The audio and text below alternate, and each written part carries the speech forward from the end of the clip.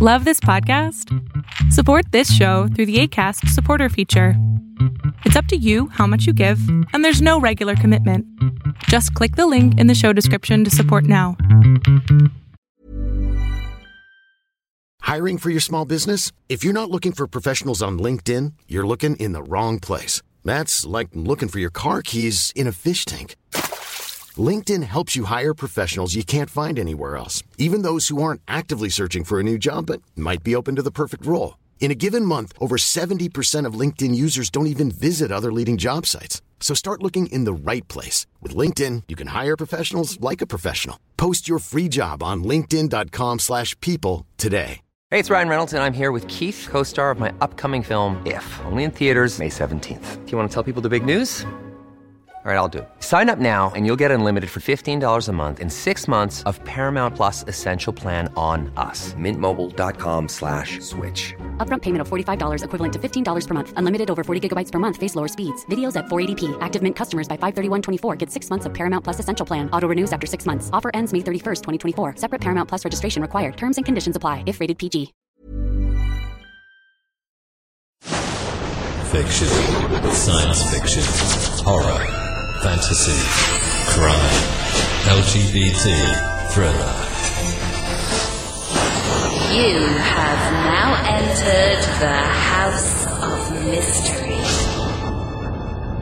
with your hosts, Eric Shapiro, David North Martino,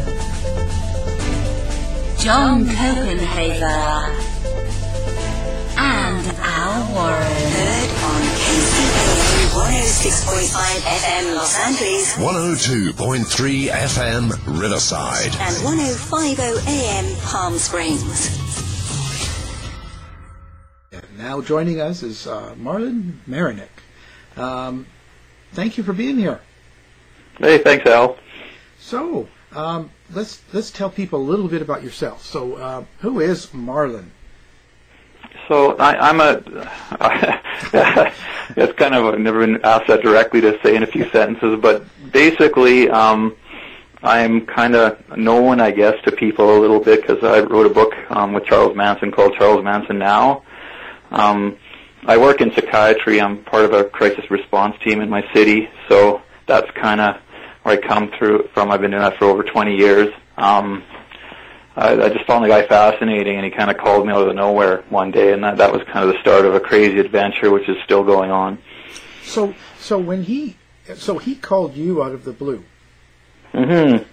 We had a mutual friend I was doing some film stuff with. His name was Donald Taylor, and he was trying to self-publish a book we called One Gay Man, and he had all these exploits with all of these people like James Dean, Duke of Windsor, Charles Manson. That was one of the people in his book, and Charlie had kept in touch with him since before the murders. And I was on eBay one day, and I collect weird and odd things, and some guy was selling some of James Dean's hair, a shirt that belonged to Elvis, and a bunch of Charles Manson letters. And so I emailed the guy, and like, how do you acquire this stuff, right? And he sent me his phone number, and we became friends, and he's this totally eccentric, odd dude, but him and Manson knew each other.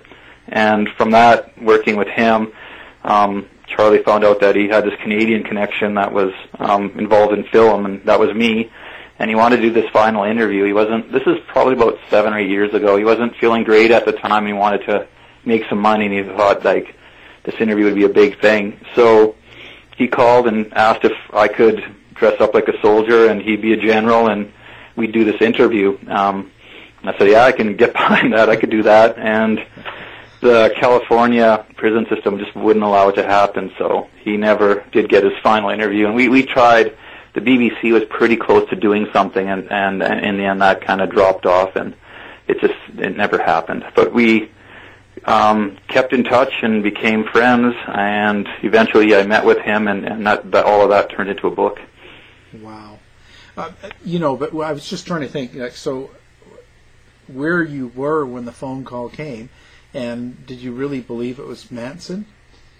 I was by myself, which is kind of weird because I had a roommate at the time, and it's unmistakable once you hear him. Immediately we were talking to him. He's kind of timeless, right? He's got that language where only he can speak it, Manzanese or whatever, as Shrek calls it. And it was kind of like, it was a weird interview. He wanted to know about life in Canada, how I lived, what I did, and he asked my thoughts on insects. I remember that because I thought that was really weird, and I told him I liked spiders and crickets, and he was so. And then about an hour after the call, I got a call from his assistant, I guess, or his friend Grey Wolf, and that was kind of. Then we started figuring out how to get this interview in place. Wow! Or so try to do that. His intention was just to give kind of a big final interview. So yeah. So that was most of the conversations. So people that don't know, you basically recorded conversations that you had with him over the phone. Yeah, I missed a lot of the early conversations because I wasn't thinking to record them, and I didn't. And then he suggested I do that because he's history, and that's his words. So eventually I started recording them, and then when I met with him was probably a year after talking on the phone, and he hadn't seen anybody for 2 or 3 years. He doesn't really see people, and so it's quite the first time I went out to meet with him, the prison wouldn't allow me through because they thought I had forged documents, and they couldn't believe that he was having a visitor or whatever. So I came back 4 months later and had approval by the warden, and everything was lined up. And when I went in to meet him, he's just still focused on this interview. And I said, well, what about doing a book? And he says, like, that's bullshit. There's like over 400 books on me. And actually that's probably the right number. It's probably around there. There's a lot of Manson books, and everybody's been associated with him. And so the idea was that he wanted to do an exclusive kind of a book. He wanted me to be his biographer, and he needed 6 hours to get everything he wanted to do, and he'd figure out how to get that to me, right? And so I don't know if you remember in the media when he was getting caught with cell phones and stuff. It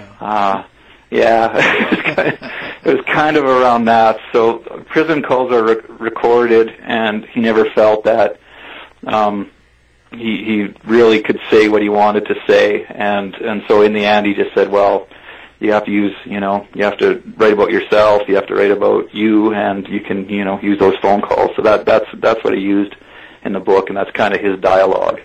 And it's to me, it's like we can't figure each other out. Like he can't figure out how someone can hold a job and be responsible, and I can't figure out how you can live in a prison, right? So right. A lot of my experience with him was him trying to educate me about the prison system, how he grew up, how he ended up the way he is, his childhood, a lot of that kind of stuff. Right. I was over my head with the murders and that whole rabbit hole, so I just kind of worked with him as a person and tried to figure out how, why is this guy so relevant? Why is this guy so influential, Yeah.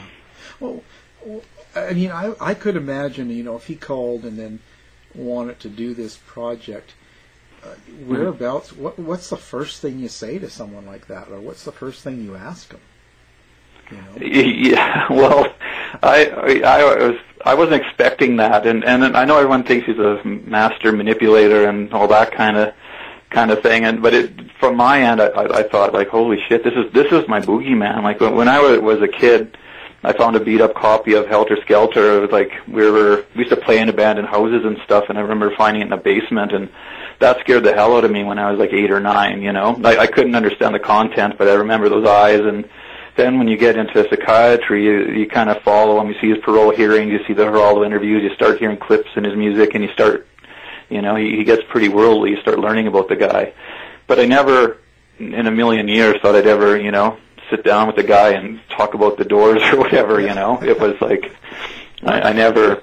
I think if you planned that with him, it would go south, and it wouldn't happen. Yeah, it wouldn't be real, and he would pick it up. So, what did you? How do I say this? What surprised you? Like when you're talking to him about things, was there anything that sort of caught you off guard? Like, oh my God, that's the last thing I think Manson would do. Well, you know how the people who do like high, like really tense jobs, like surgeons or police or, EMTs, and there's kind of like cop humor or prison humor is a lot more graphic, like, holy man. He is the most direct person I've ever met, and the most complex. Like, if he has a problem with you, he lets you know that, right? Yeah. And time is different for him. Like, I think the one thing I found the most fascinating was he would tell you like 80% of his life in prison. He would count like foster care and boys' homes and all those kind of things as being prison as well. And 60% of that time was in solitary confinement, and most of that is self-imposed because he can't deal with people. And so just the idea of the way he lives in his head so much, and he has this inner world, and I know when obviously he has some mental health problems or concerns, you could say, and I have to be careful in how I word that, but yeah. He's been through a lot of trauma and seen a lot of stuff, and living in that environment and with that violence and how he kind of made it through all of that it's pretty amazing. The guy's a total survivor.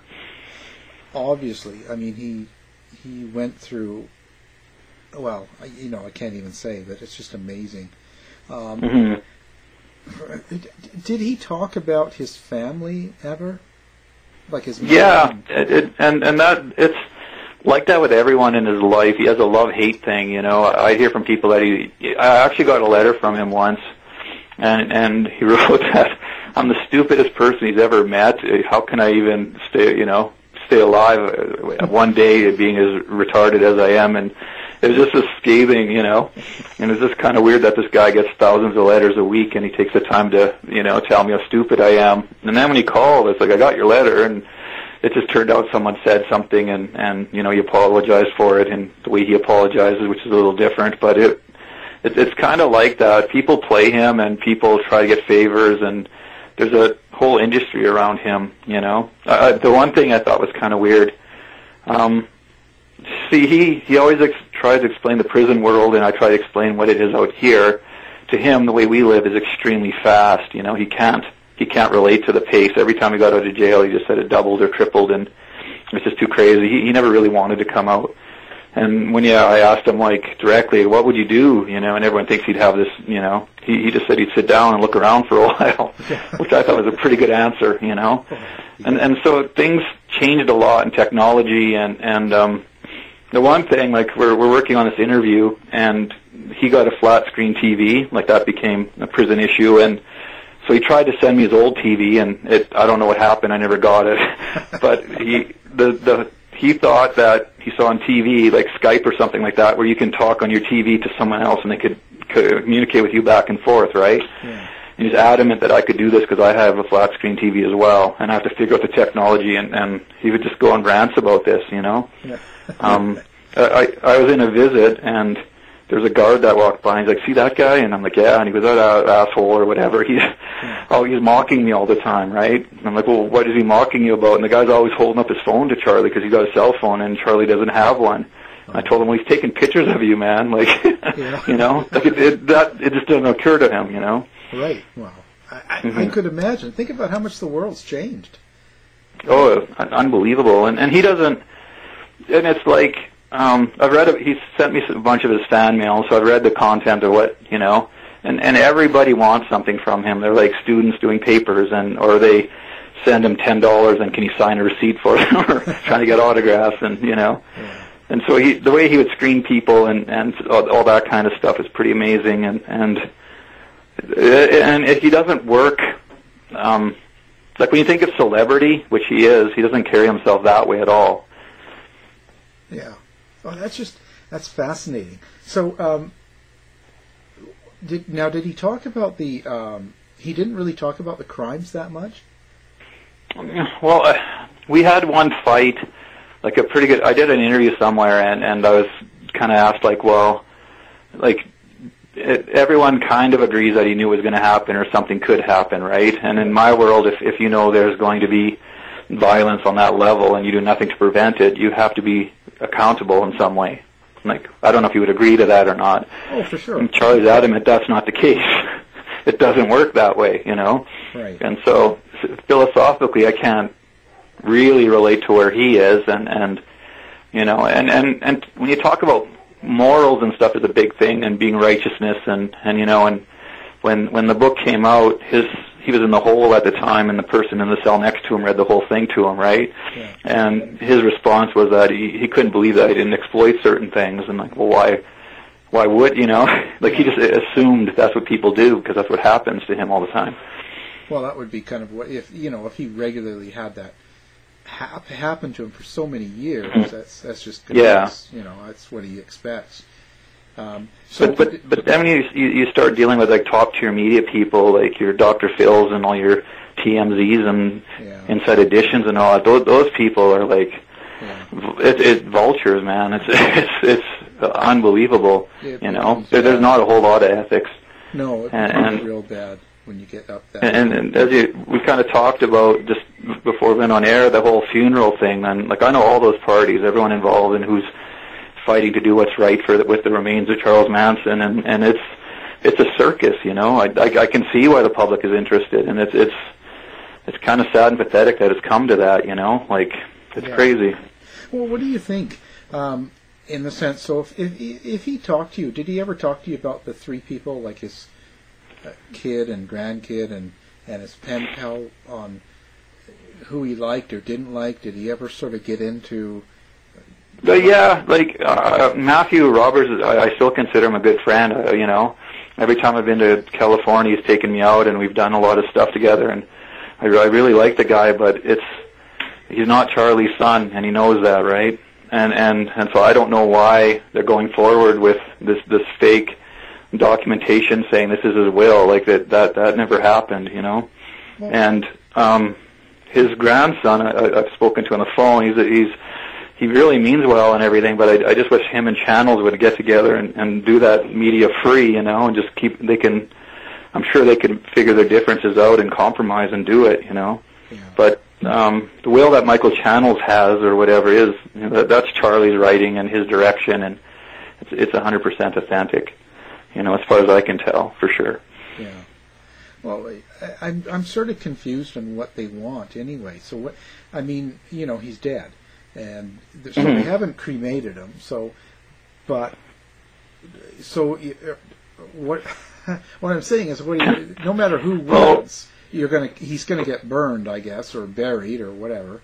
So I think that the interesting thing about the whole Manson mystique is that he's becoming an outlaw and kind of a poet and kind of a sage or a shaman to a lot of people. There's a lot of artists and people cling on to different parts, and the whole innocence thing and free charge, so I think that imagery, if he doesn't get paid anything, everyone just totally rips him off all the time, even when he was alive, it's like they use his image and his voice and to sell everything, like, I have like 4 or 5 band shirts with him on them that, that's just before I was doing that, that just kind of happens just to go to shows and pick stuff up, he's that relevant. He's kind of all over the place.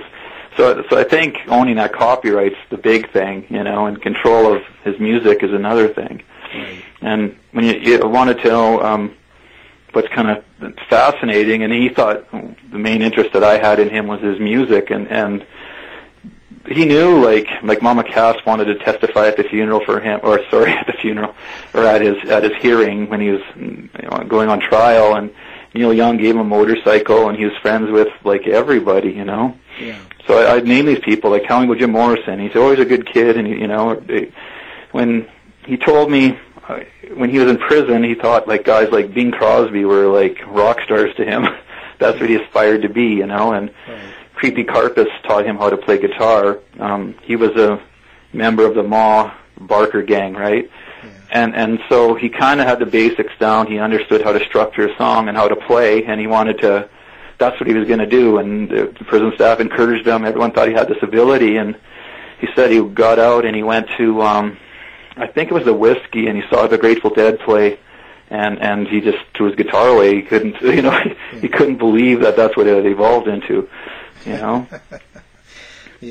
And people are trying to use so much about him, but why do you think it sells so well? Like, what is it about his image? Because it's not like an image, like, you don't look at Charlie Manson and go, he's a good looking guy, or you don't look at him and go, he doesn't. He represents to me, the Sharon Tate killings. That's what I see when I see him. I just think about. Yeah.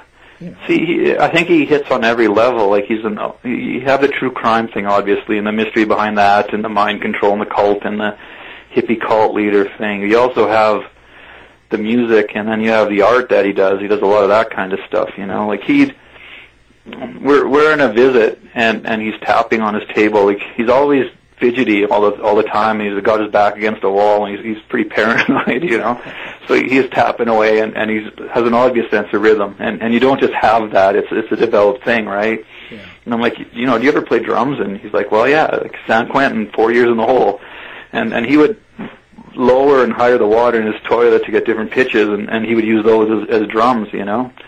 He somehow he got an old toilet seat and found some string or wire, and he was able to like kind of tune like a weird harp guitar thing, But so that all of that kind of stuff, and I think people, if you're a loner or an outcast or whatever, I think people are naturally drawn to that because that's kind of, he's almost a poster child for that. Yeah. So I think it's a and there's a mystery to it, like what really happened, right? Yeah. Now, did he express his hate for anybody in particular that it kind of shocked you, or? Yeah, I read an interview or something with David Allan Coe, and David said that they were in prison together, and he taught Charlie how to play some guitar. And so I asked him about that, and he went on a pretty good rant. He goes on. See the phone system is kind of like a mental health line over there. He uses them to vent, and before I met him, he'd have a book and he'd have like random numbers, and I was just a random person. He'd kind of call people until he got someone, and then, because after you know him and he knows that I have a family, he knows what I do, then it's a lot more candid and more personal of a relationship, right? I don't think he was that way with many people. Like, I honestly don't. I think it was, he kind of knew that what people wanted stuff out, and he didn't care. So sometimes he would call and he would, be angry, and sometimes he'd be really childish. And there's a lot of times where he's kind of childlike, which was kind of surprising. He tantrums, Yeah. So how do you classify that? Like, what do you? And I mean that in the way of. So you see all different faces of Charlie. You're seeing for sure. A kid. You're seeing him aggressive, tyrant, and then did you think he was? I don't want to say normal, but what do you think was wrong with him or right with him? Kind of, how do you describe his personality then? Well, I asked him that. I said, okay, he hated parts of what I do, especially psychiatry, right? Because for a good 5 or 6 years, they used like really heavy antipsychotics as a chemical restraint to kind of calm him down, and so he was so medicated he couldn't really do much. He just kind of drooled, right? And the side effects on those medications are very harsh, So he always feared getting put into a psych ward or something like that because of those memories, right? He didn't, But when you ask him what he had, he says everything. I'm ADD, FAS, head injured, schizophrenic, bipolar, everything. But the one thing he wouldn't admit to, which is still fascinating to me, is depression. Like he never understood suicide or how anyone could do that, And he said, like, the most disturbing mail he gets is all these people saying, "Oh, Charlie, you're the reason I'm alive. If it wasn't for you, I would have killed myself." That kind of stuff. He totally doesn't get it at all. He doesn't understand fandom. He doesn't understand why anyone would think he's in a good position or want an autograph from him. He never got that. I sort of don't get it either. And not just about him, about anybody. I mean, I really do. Yeah. I can like bands or singers or actors or writers, just people in general for what they do. Some of them I think they do incredible. I'm amazed at what some people can do. But I would never, I just have no desire to go wait outside their door or scream and get an autograph even or nothing. Just if I met someone, great. But I just have no hunger. But I think people get so involved with reading the books and the documentaries and all of that kind of stuff. They just try to take it a little bit closer. Right. It's kind of what you're doing on your show, right? It's like you're meeting people who are right there, who know the people who've, firsthand. You can't get much closer than that, right? Yeah, it's fascinating. I just, but hey, each to their own. I'm happy, but wow. So, yeah. But that whole thing is. Oh, go ahead. It's interesting because, okay, so Charlie went through the prison system and he ended up in Vacaville, there's a Hare Krishna guy who was chanting, and him and Charlie got in a fight, and the guy ended up throwing a bunch of paint cleaner and lighting him on fire, and he almost died. It was like pretty bad. And so they ended up saying, like, this guy is like a high-profile inmate. He's going to get killed because, that's how the other inmates make a name for themselves. So they made this unit called PHU, and that's where he was housed when I met him. And it's like a celebrity inmate unit. And it's low-key. There's, like, always less than 20 people. I think there's, like, 14 or so when I was out there. And it's people like Sirhan, Oren Corona, who's a serial killer, all these guys these deviant sex offender people write books about. The guy who killed Bill Cosby's son was out there. So it was a little different of an environment because he kind of had free reign. They let him do crafts. They let him have a guitar, So it was like, but he was protected because no one's going to, Right. But he totally lived by this old school prison code, That's everything to him. And he kind of left with that code. Like he'll tell you he's going with all of his secrets, Yeah. What kind of secrets do you think he really had, or did he? Well, I asked him directly, like, did you know what was going to happen? Like, the whole, basically, I think this needs a little explaining. So, he tells me that he wasn't there a whole lot. He wasn't no leader. He said he was a follower. Like, he got out of prison, and it was this Haight-Ashbury, middle of the hippie movement, and knows how to read people. He knows how to work people. Absolutely. He was a pimp. He's done all of that shit. He knows how to survive prison, right? So he's not stupid. He knows how to do all of that. And so all of a sudden it's like, here's all this, he's looking for like an underpass or something to sleep under. And these kids said, hey man, come stay with us.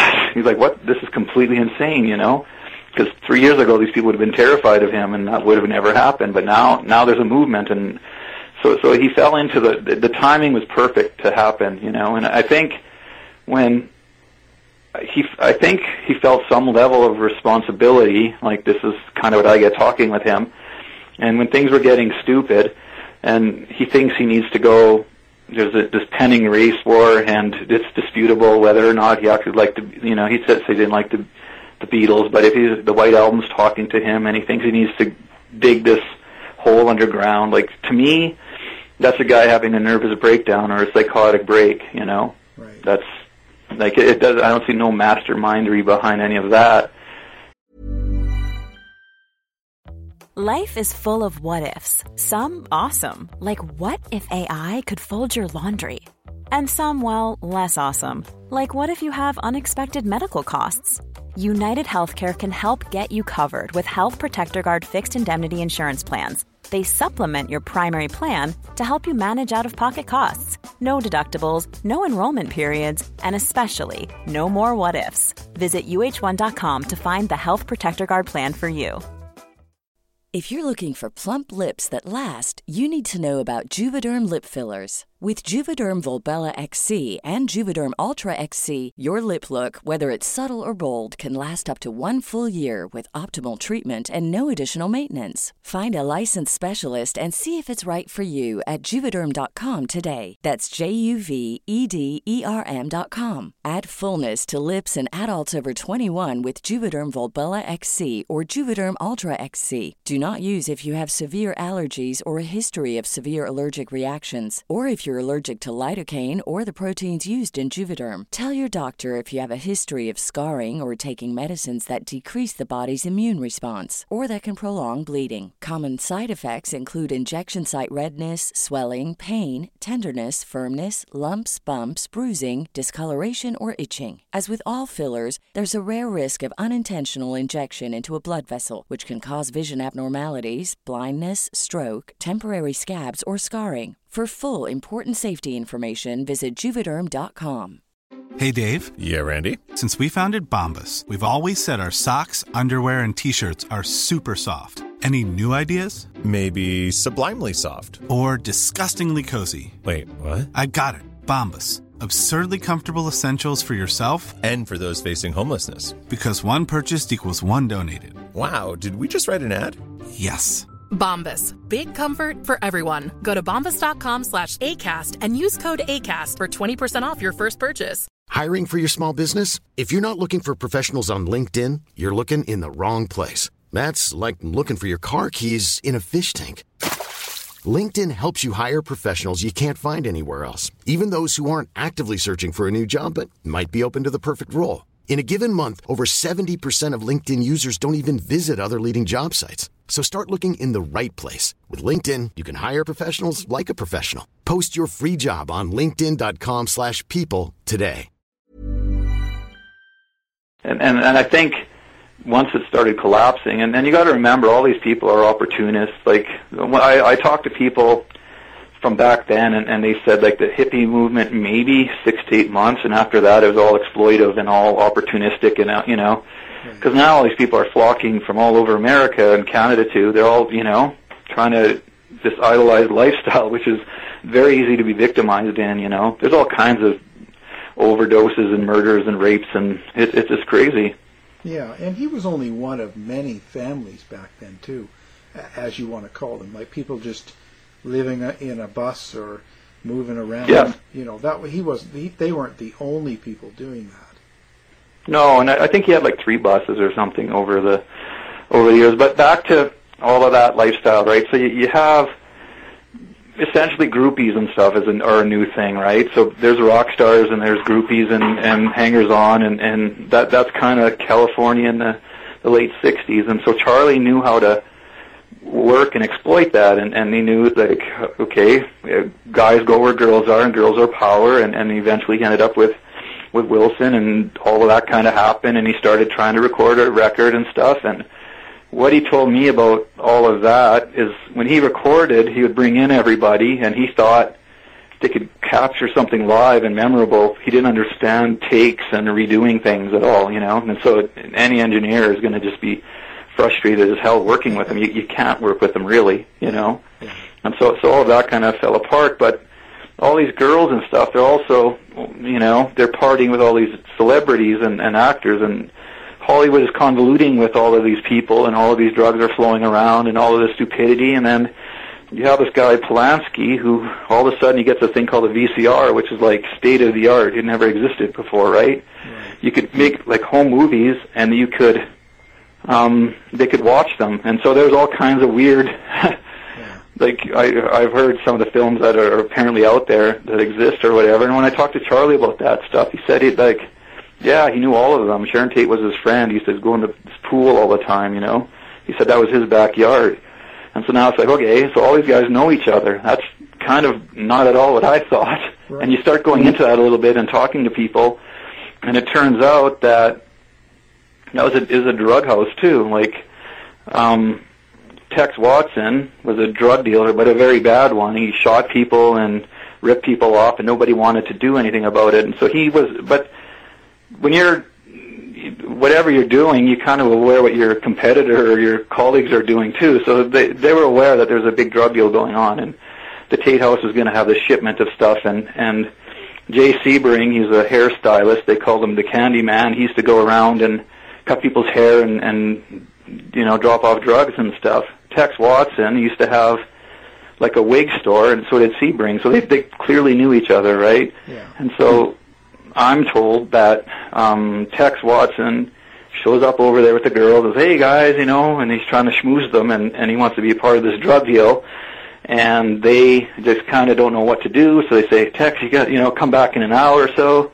They get a plan together. They're going to be solid. He comes back, and they just get the hell out of here. We'll call the police. And he's kind of shocked by this, So they go and find Charlie, and they say something like, Charlie, this should be our drug deal. We should be in on this. This is bullshit. Blah blah blah. Whatever. And his command or whatever is something like, do what you're going to do or shut the fuck up. That's it, right? Yeah. So and that's what happened. Wow. So it was a home invasion, essentially, Yeah. And I have no doubt that they all knew each other, and it wasn't a bad record deal or anything. But there's probably a little bit of truth in all of those elements, when you get all these warped stories with a very unhappy ending. I think it's all tied together, and I think it's a lot of drugs and a lot of personality, and it's a crazy, crazy thing. Yeah. Well, but how well do you think he knew Polanski? I don't know. I didn't ask him that. That would have been a good question, but he said he knew Sharon. Yeah. I asked him that directly. Yeah. And I've heard of reports of her being out at the Spawn Ranch riding horses and stuff when they were out there. Right. They used to do that to hustle and make a couple bucks. They would, Yeah. That's great. Was there ever a time he scared you? What's that? Was there ever a time that you felt scared? Well, he's pushing 80 when I met him, right? Yeah. So, but he would say that because there's so many people, because he has that image of, if I wanted you dead, you'd be dead. And he would say, he would go outrageous on certain people on the media, and so. Oh yeah, for sure. But he would say stuff like, I can have someone knock on your door in 3 days, Yeah. So is that a threat, or is that how cool I am? I don't, and he said, are you scared, or and I said, well, no. And he said, well, you should be. It's okay. So the thing is, the way he screened mail is and people would ask me how to write Charlie, how do I get him to write back, and you get a better response if you tell him about your cat than asking about the murders. Right. That's kind of how he was. But if you he told me Marilyn Manson was trying to get hold of him for the longest time, but he always wrote from a P.O. box, a box number instead of an actual personal address. Yeah. So he's like, who the fuck does this guy think? Who does he think he is? So if he thinks you're hiding something on him, so you have to have your address on there, so he knows where you live. That kind of thing. But I don't. No, I've had some pretty good rants, and it's there's one where I don't know what he was upset about. Oh yeah, okay. I was supposed to go see him, and I'm in California, and I called he calls the night before, and he just says sometimes he's paranoid, or that might not be the right word, but sometimes there's stuff going on with other inmates or in the visiting room, and he just can't go out, or with other guards or whatever. He just doesn't want to leave his cell. It's just kind of that happens, right? So it was one of those times I was there, and he just didn't feel like he could come out to see me. And so when I got home, I told him, I was there, it would have been good to see you, and he's like, you're lucky I didn't see you. I would have jumped on your back and slit your throat. And it's like way overreacting, Yeah. And so then you find out that, someone said something about, whatever. It's always been easy to work out, Yeah. Did he ever talk about the other girls in the family? Yeah. He did. I think because it lives in his head a lot, I think it in a lot of ways his life stops when the prison door closes. I think he's, so he knows you're on the outside, and he remembers what that's like. So, but his reference points are from the 60s, I'm just fascinated with LA history and stuff, and so when I got to go to the Troubadour and the whiskey and all of that kind of stuff, and you'd share those experiences, and he'd tell you about when he went dancing once. He was at the Whiskey A Go-Go, and he went on the dance floor by himself, and he cleared the floor, and everyone was clapping and watching him dance. He definitely has that kind of a rhythm. Yeah. I went up to the, where the redwoods are or whatever. I've always wanted to do that. So those just amazing trees, and so he knows about Colonel Sherman, the oldest tree that's there, and that's his tree. So it's weird. When you go in to see people like that, or anybody who's dealing with inmates or has anyone they in a prison. It's kind of weird because you go in and you leave, but they're always there. You know, that's just always a weird thing. Yeah, and always going to be. Well, yeah, you know. I just wondering, did he feel betrayed by some of the girls that testified? Not real. It depends. Like even like his mother, depending on the day. Sometimes she's a saint, and sometimes she's the worst person on the planet. So he's careful when he talked about people to make sure that there was nothing possessive about it, or there was no way. Like when we're writing a book, he'll say, "You should put this in a book," and then I'll say, "Okay, I'll do that." He goes, "Well, I'm not telling you to do anything," because he's that whole command thing, Yeah. So they would come up a little bit, but not. I didn't know enough about them really. Like, like I know that through channel, like they're not supposed to communicate because they shared a crime, but I'm sure that happened. There's outside people who would rewrite letters and send them in, and So he was on top of what everyone was doing for sure. Yeah. Well, we've had a few of the girls, so I just wondering if he had any mention. So, what do you think about his remains? Do you actually? I don't know. Do you have an opinion on who you would want to have him? I just wish that Freeman, like his grandson and Channels, could get together and in private and figure that out, because I think they're both deserving, and ultimately I can't see the state of California saying, here's the bear, they're going to have to cremate him and pour his ashes someplace, because that's just going to be a gong show with a burial, or people be stealing the tombstone, and it'll be Ed Gein times 30, right? Yeah. So, but I don't think you're allowed to spread the ashes, are you, anymore in California? I don't know. I didn't think you were. Yeah. That's kind of what I thought it was leading to, would be like a cremation of some kind. Yeah.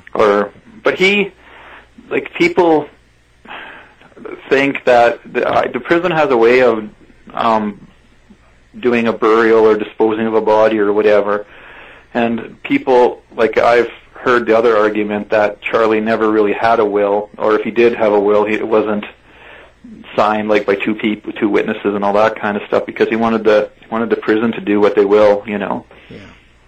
And he had another inmate told him that I was arrested once for impaired driving or something, and then when I get home, he calls and he's just happier than hell, like I finally spent a few days in jail. It never happened, but he kind of connected with people that shared that experience too. So there's I think one of the weirder things is his reverence for like the uniform and his respect for authority in the military. I always thought he'd be like like a big hippie or a punk rock, where he'd be out of society and just but he doesn't see it that way at all. Like if you ever talk bad about a soldier or anything, he took that personal. Like he felt very strong about that. Wow, that's a surprise. Wow. Yeah. So it comes down to it. What was the most important thing you learned from your time with him?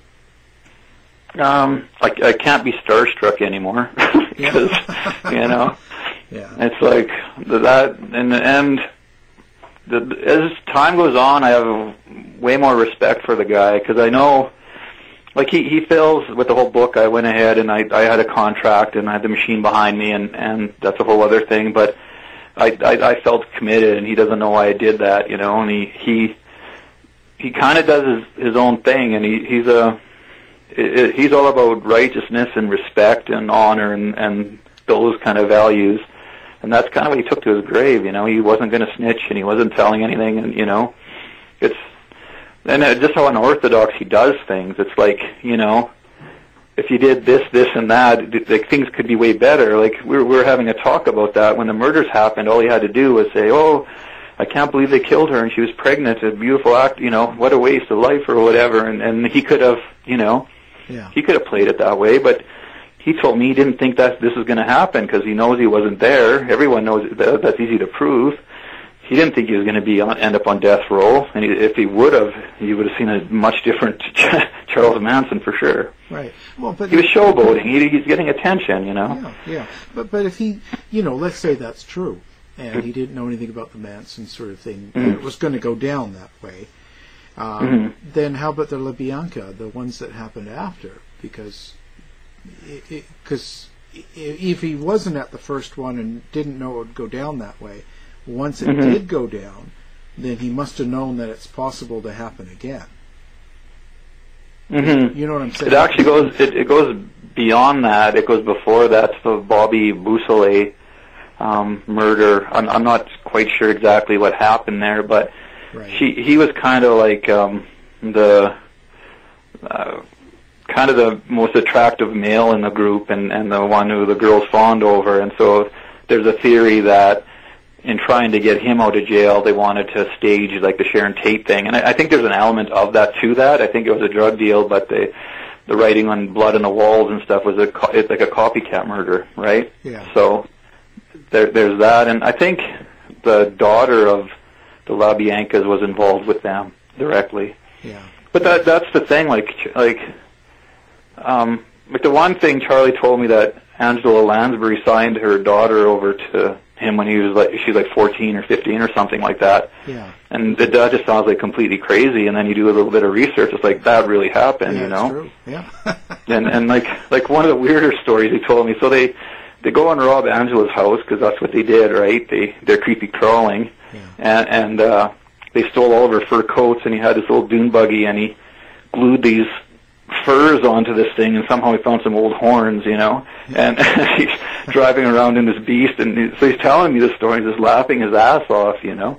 But that's, you know, back then, you got to keep things in context too. It was a totally different time. I think police worked differently, courts did, you know, everything was a completely different world. And I think the one thing he told me, like when they were at the ranch, it was like they were eating out of garbage cans and stuff, but they're robbing like A-list celebrities, right? That's what they were doing. And so he had this place where they would bring him stuff because he liked art. So they'd bring him all these like carvings and paintings and like millions of. So he's like, what happened to all of that stuff? You know, when they raided everything, it just kind of disappeared. Like, you know, I never heard about that anywhere before he told me that, but that's kind of interesting, you know. Yeah, no doubt it found its way somewhere, you know. Yeah, that's how it goes. So now, how's the book coming along? How's that going for you now? So, there's a curse that goes with the whole Manson thing, right? And that might sound kind of crazy, but you're dealing with a very dark energy, and I don't know what it is, and it's kind of untamable. It does what it's going to do, and nothing makes any sense. And like I've had 3 people approach me about movie options, and they all dropped out. I signed with the worst publisher, my book agent, the worst book deal he's ever signed in like 25 years or something like that. I never got paid a cent for the book. Like, to my knowledge, it sold over 80,000 copies or something like that. And it's like, so just through a weird coincidence and timing and stuff, another author who was with the same publishing company got her rights back, and she emailed me her lawyer's information, and so I took that up, and I have the rights back to my book. I'm in a position to do something with it, so I'm going to rework it and do something with that, and just kind of for closure. And I think right now, like with him passing and that, I think I want to let some time pass. I don't want to be completely opportunistic, you know, but I do want to have his voice. And there's a lot of, you know, I think I had a different relationship with the guy, and I think it's a different account, you know. Yeah.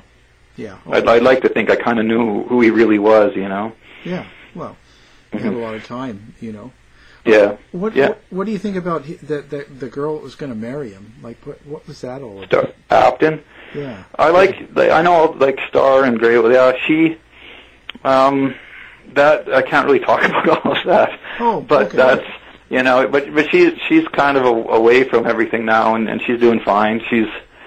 It's a lot of pressure, and I think she feels pretty exploited by the media too. I think, like, when you do an interview or whatever, there was a show that just aired on the History Channel that I participated in because they wanted to use my audio, and there's a 3-hour, I did like at least a 3-hour interview explaining everything that we've kind of went into, but more in depth, and they used like maybe 45 seconds of me, you know, because like when you're at all sympathetic or you have a different take on things, you know. So, you know, I think, I think she's doing fine. I don't know. I haven't talked to her since he passed, but I think, you know. I just wonder. They were definitely close for sure. Yeah, I was just wondering how that happens. And I'm not even as a judgment. I'm just saying that how it happens is in you decide that you're going to interact with someone, that's fine, but then how you want to marry them. I mean, I just. But a lot of this stuff is media slant. Like I think. Oh yeah. Honest, like this is off the record as we're doing a show. but I think he was worried about this happening. I think he was worried about dying and not having his affairs in order and having a next of kin or being married or whatever. I think it was more like that than anything. Right. I think he wanted that, but he didn't trust anybody enough to kind of fill out an official will, as it were. But the media just it's. I used to get calls by the guy who works with Matthew Roberts, the guy who thinks he's Charlie's son, and this guy was he worked for Jerry Springer at one time, so his claim to fame was he discovered Octomum. So he'd call and say, "What do you got for me?" You know, and I tell him, "I can't tell you." like he's hilarious. Like he'd be a great guest, but he's like. Yeah. Like I got 4 strippers right now that are going to say that Justin Bieber's the dad. You know, fuck you. Like he's doing great work. You know, and that's awesome. Good, you know, but destroying lives and you know. Yeah. So you see that side, and that's what I got from Charlie. He is what he is. He's pretty transparent, actually, considering everything. But you deal with these schmoozers, like the whole Hollywood thing is just seedy as hell. Like I don't the ethic and.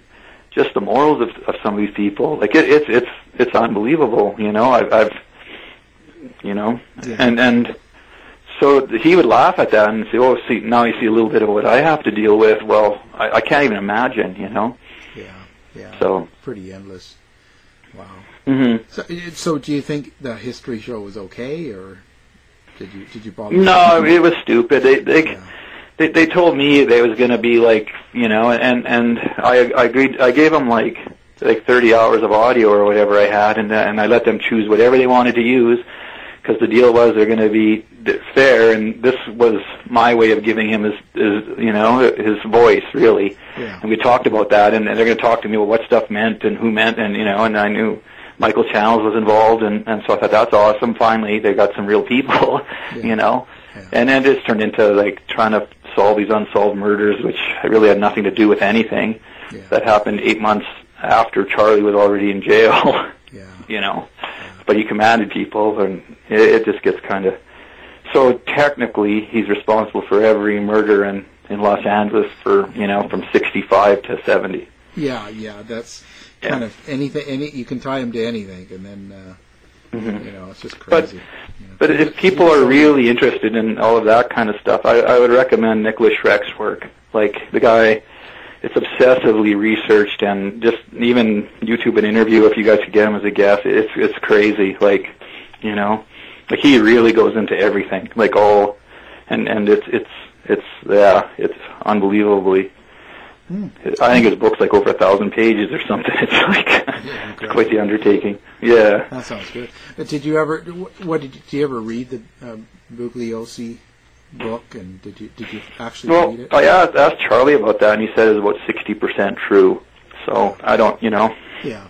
But I never actually read it. I don't. Like, I tried to read it, but I think I was just too young to understand it, and, you know. Yeah, it's not something. Yeah, and so now, with me, it happened so quick, and I had the book written in about 4 months kind of thing. Once I had a deal, it was like, you know, and I didn't want to read anybody else's work, because then it would come through in what you're doing, or taint things a little bit or whatever, and I didn't want to do that. Yeah. And then when you're a part of it, it's like, you know, like he calls one day and he's like, "You up on the wrestling?" And I'm like, "Yeah, I know wrestling." He was, "Who's this CM Punk think he is?" And I'm like, well, I don't know. Like, he's like a champion wrestler, and and so he thought because his initials are CM, that means Charles Manson. And punk is the most derogatory thing that you can call somebody in prison. Yeah. Like, it's pretty much, if I call you punk, we're going to fight, Yeah. In Canada, the equivalent is Lugan, which apparently means waterhead.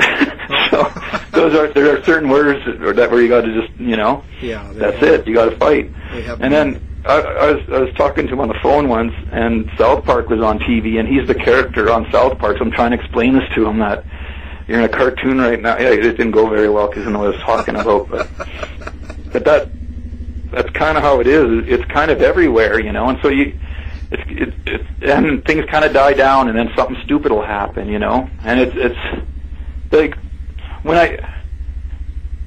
basically the prison really monitors what they must hire somebody to what's going on with these inmates, and they're on top of things. And the cover of my book was the first photo that the public would have seen in like 3 or 4 years or something. Yeah. Because he hadn't had a mugshot for several years. They just kind of overlooked that. He's at PHU. He's kind of doing his thing or whatever. Yeah. And so they literally wake him up at like 8 a.m, throw him against a wall, and take a picture of him, release it worldwide. This is new mugshot of Charles Manson, like 3 days before my book comes out.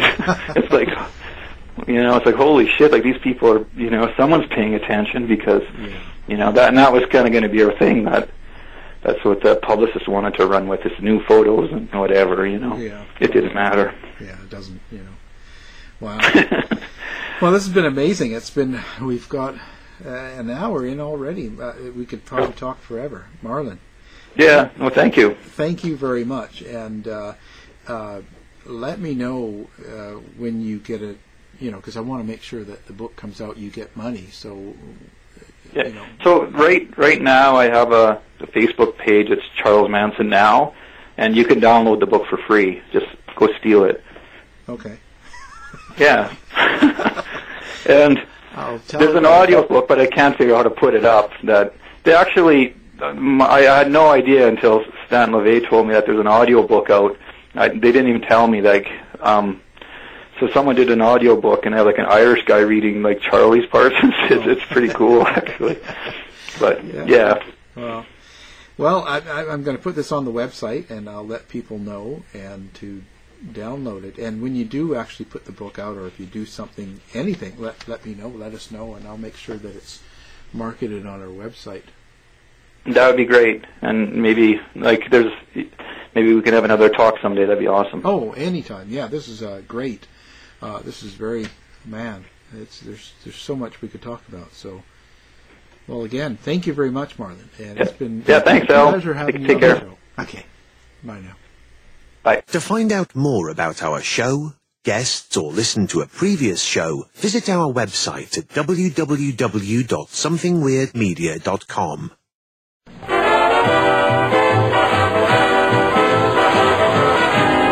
The mission has been completed. The end! By George, he's got it! It is the end! I'll see you. If you're lying to me, I'll be back. This has been a production of Something Weird Media.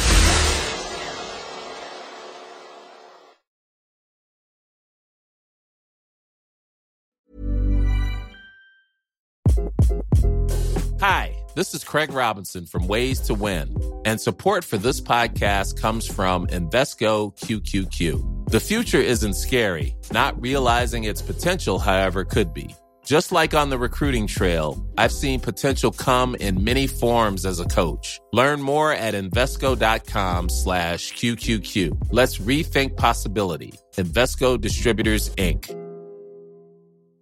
Hi, I'm Daniel, founder of Pretty Litter. Did you know cats tend to hide symptoms of sickness and pain? I learned this the hard way after losing my cat, Gingy. So I created Pretty Litter, a health monitoring litter that helps detect early signs of illness by changing colors, saving you money and potentially your cat's life. Pretty Litter is veterinarian developed, and it's the easiest way to keep tabs on your fur baby's health right at home. Go to prettylitter.com and use code ACAST for 20% off your first order and a free cat toy. Terms and conditions apply. See site for details.